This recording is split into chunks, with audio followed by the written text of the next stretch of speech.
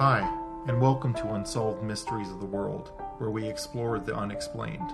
Our topics include missing persons, UFO and aerial phenomenon, unsolved murders, lost treasures, cryptozoology, urban legends, conspiracies, ancient archaeological anomalies, and much more. If this is your first time listening to us and you like our show, remember to subscribe when you get a chance. Each episode, we will dive into a topic or case with an in-depth narrative and include special guest interviews where possible.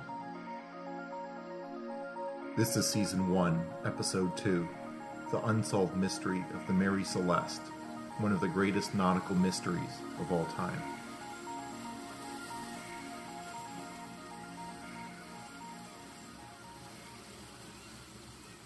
A British brig was about 400 nautical miles east of the Azores Islands on December 5, 1872, when crew members noticed a ship adrift amongst stormy seas. Captain Morehouse was puzzled as he recognized the ship as the Mary Celeste, which had left New York City 8 full days before him and should have already reached its final destination in Italy. Concerned about the crew aboard the Mary Celeste, he changed course to offer help. As the ships met, a boarding party was assembled and observed that the main deck was abandoned. Below deck, they noticed the ship's charts had been tossed about the room, and crewmen's clothing was tucked away in sealed trunks. Others noticed that one of the ship's 2 pumps seemed to have been disassembled, and 3 to 4 feet of water was sloshing around the ship's bottom. On the main deck, others further noticed that the lifeboat was missing. However, the ship was seaworthy. There was no indication of immediate distress, and there was food and water for 6 months aboard. The crew had simply vanished. And this is the beginning of the unsolved nautical mystery of the Mary Celeste. What happened to the 10 people aboard the ship? Theories have ranged from drunken mutiny to sea pirates to insurance fraud to sea monsters to even alien abduction. Through the years, the dates, times, crew members, ship name, and circumstances have changed dramatically. In 1884, Arthur Conan Doyle wrote a short story based on the Mary Celeste that fictionalized a vindictive ex-slave. In 1935, The Phantom Ship was released, starring Bela Lugosi as a homicidal crew member.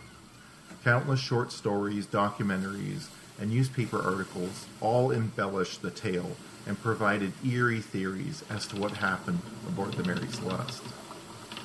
Some claimed that the boat was perfectly dry, that dinner plates with food and cups still with cold drink were served, but no one had made it to dinner. They provided a narrative that indulges the imagination with little regard for facts. The facts will be presented here and theories explored. Perhaps you can unravel this seaworthy mystery. The Mary Celeste began its voyage on November 7, 1872, sailing with 7 experienced crew members along with Captain Benjamin Spooner Briggs, his wife Sarah, and their 2-year-old daughter Sophia. The cargo held alcohol, but there's controversy surrounding the actual cargo and the total amount. The ship struggled with heavy winds, large waves, and stormy skies for 2 weeks prior to reaching the Azores Islands, where the last entry in the ship's log was recorded at 5 a.m. on November 25th.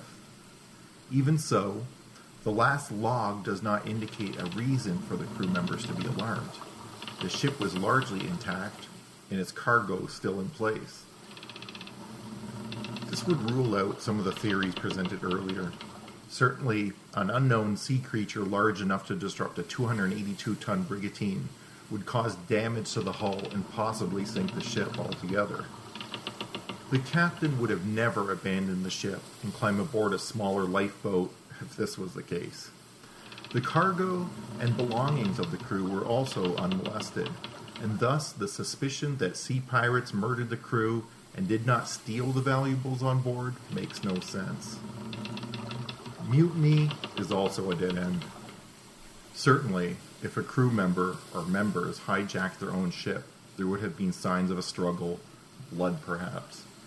Discovery of a red substance upon a sword and elsewhere on the ship was later determined not to be blood at all. The scientific analysis and conclusion of this matter was not released to the public until 14 years after the event, sending wild speculation of a bloody mutiny as the leading cause of the crew's disappearance. The theory of a mutiny is highly unlikely, as there is no one alive that would have been benefited from such an action. The crew aboard were experienced sailors and very much loyal to their captain and their work. This is evident by the ship's condition. Other than some wet areas in the ship from broken hatches and items tossed about, certainly from the storms the Mary Celeste encountered, the ship was in good condition. The crew of the Dei Gratia, the first ship that spotted her adrift, sailed her easily back 800 miles to Gibraltar, where a British court convened a salvage hearing to determine if the ship crew were subject to a salvage payment by the ship's insurer. The Attorney General in charge of the inquiry suspected foul play, but after 3 months of investigation found no evidence to suggest anything criminal had occurred aboard the ship. Eventually, the salvagers received payment, but only 1/6 of the ship and cargo insurance policy, suggesting yet another theory, that the authorities may have believed the crew members of the Dei Gratia were perhaps responsible for the missing crew of the Mary Celeste. The investigation revealed that the ship's charts and the captain's navigational equipment were missing. They also noted the galley was in a bad state, the stove was knocked out of its place, and the cooking utensils were strewn around. The whole ship was thoroughly wet. The captain's bed was not fit to sleep in and had to be dried. The main halyard, a stout rope 3 inches in circumference, was found later broken and hanging over the side. Speculation is that the captain had tied the lifeboat to the halyard, and it either broke or it was cut deliberately. But what would make a captain abandon his seaworthy vessel, board a lifeboat with his wife and 2-year-old daughter?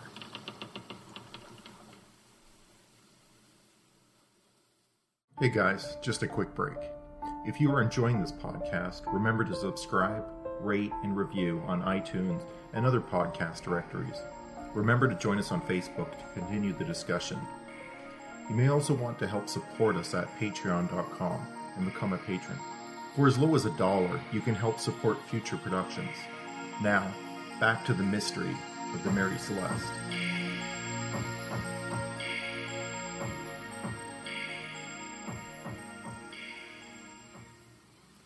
The answer to the mystery may be a simple one. Investigators aboard the ship noted that 9 of the alcohol barrels were empty, and those empty barrels were made of red oak, while the others were made of white oak. It is widely accepted that red oak is more porous and could have been the reason why the barrels were empty. The stormy seas may have also played a part. Perhaps the overturned stove caused a scare, and smelling alcohol fumes, the captain ordered his crew to the safety of the life raft. He ties her up to the main vessel and awaiting either an explosion or a clearing of the air. Perhaps while awaiting to see what would happen to the Mary Celeste, the weather worsened and the lifeboat sank, breaking the rope and sealing the fate of all those aboard.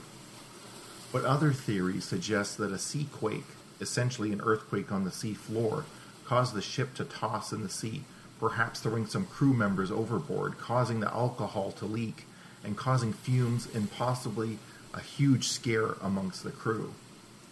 Would an experienced captain, along with its crew, panicked enough to cause misjudgments?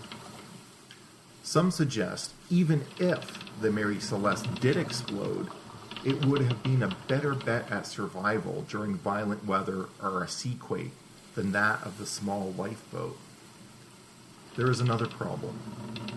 According to historical data, there was no record of an earthquake. The 19th century mystery was said to be solved by Dr. Sella, a chemist, broadcaster, and professor at the University College London, who built a replica of the hold of the Mary Celeste. Using butane gas, he simulated an explosion caused by leaking alcohol from the ship's cargo. Instead of wooden barrels, he used paper cubes. Setting a light to the gas caused an enormous blast, which sent a ball of flame upward. Witnesses expected the paper cubes along with the cargo hold to be burned, blackened, and damaged. Surprisingly, neither happened. What we created was a pressure wave type of explosion, says Dr. Sella. There was a spectacular wave of flame, but behind it was relatively cool air. No soot was left behind, and there was no burning or scorching. Given all the facts we have, this replicates conditions on board the Mary Celeste. The explosion would have been enough to blow open the hatches and would have been completely terrifying for everyone on board. Such a massive explosion could have been triggered by a spark caused when two loose barrels rubbed together, or when a careless crewman, pipe in mouth, opened a hatch to ventilate the hold. Others are still not convinced that a blast, even a terrifying one, that caused no damage whatsoever, would cause the experienced captain or the crew to abandon a perfectly good ship in rough water. There is no explanation that substantiates the Mary Celeste abandonment with full evidence and facts. So this remains as one of the greatest nautical mysteries of our times. Some say the Mary Celeste was cursed with bad luck, and her final resting place may solidify this argument. Her life began in the shipyards in Spencer Island, Nova Scotia, Canada, in 1861, and was christened the Amazon. She was a mighty ship measuring 31 meters long, 7.6 meters wide, and displaced 282 tons of water. On her maiden voyage, however, the ship suffered a large amount of damage to her hull after running into a fishing dam off the seacoast. During this time, the first master, Robert McClelland, fell ill and died. When the ship was brought back to the shipyards for repair, a fire broke out, delaying its repair. Subsequently, the commander, John Parker, was fired. During her first Atlantic crossing, she collided with another ship in the Straits of Dover, causing the other ship to sink. Mary Celeste was once again heavily damaged and in need of repairs. When she returned to Canada after repairs, she ran aground off Cow Bay, Nova Scotia, and had to be rescued and repaired once again.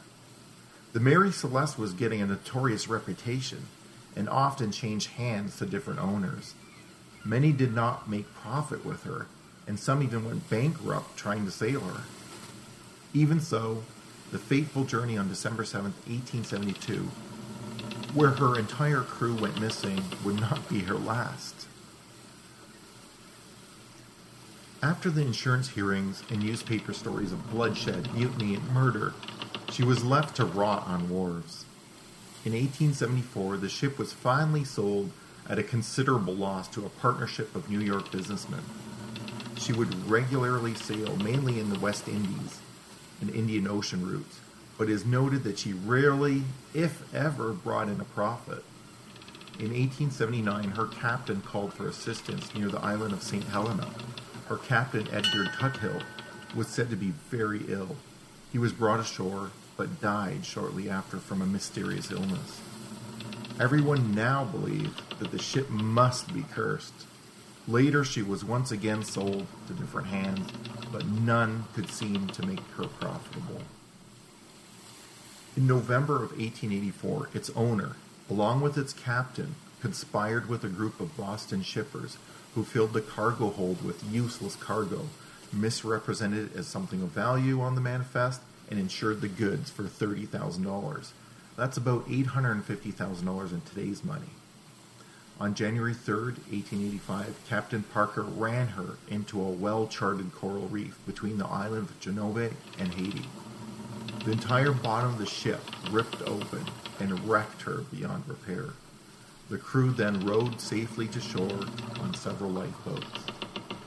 Captain Parker sold the salvageable cargo to the U.S. consul for a mere $500.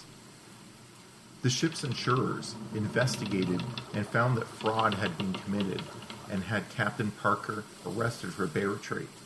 That's the crime of casting away a ship. At the time, it was punishable by death. A jury was undecided on the matter, and a judge came to an agreement. The charges were dropped and the insurance money was paid back in full. Captain Parker's reputation was ruined, and he died several years later, penniless. The Mary Celeste was forgotten, except within the tales of legend and lore. The Dei Gratia, the ship that rescued her by the Azore Islands, was forgotten as well, except for one fascinating fact. She was wrecked at Black Rock in Pembrokeshire after breaking her moorings in a southeast storm on December 27, 1907. Her crew believed it was part of the Mary Celeste curse. In 2001, an expedition headed by the marine archaeologist and author Clive Cussler announced that they had found the remains of the ship embedded in the coral reef. Only a few pieces of timber and some metal artifacts could be salvaged, the remainder of the wreckage being lost within the coral. Initial tests on the wood indicated that it was a type of extensively used in the New York shipyards at the time of the Mary Celeste's 1872 refit, and it seemed the remains of the Mary Celeste had been finally found. However, dendrochronological tests carried out by Scott St. George of the Geological Survey of Canada showed that the wood came from trees most likely from the U.S. state of Georgia that would still have been growing in 1894, about 10 years after the ship's demise. Not only did the crew vanish mysteriously, it appears the entire ship had disappeared as well. The only thing left is the mystery.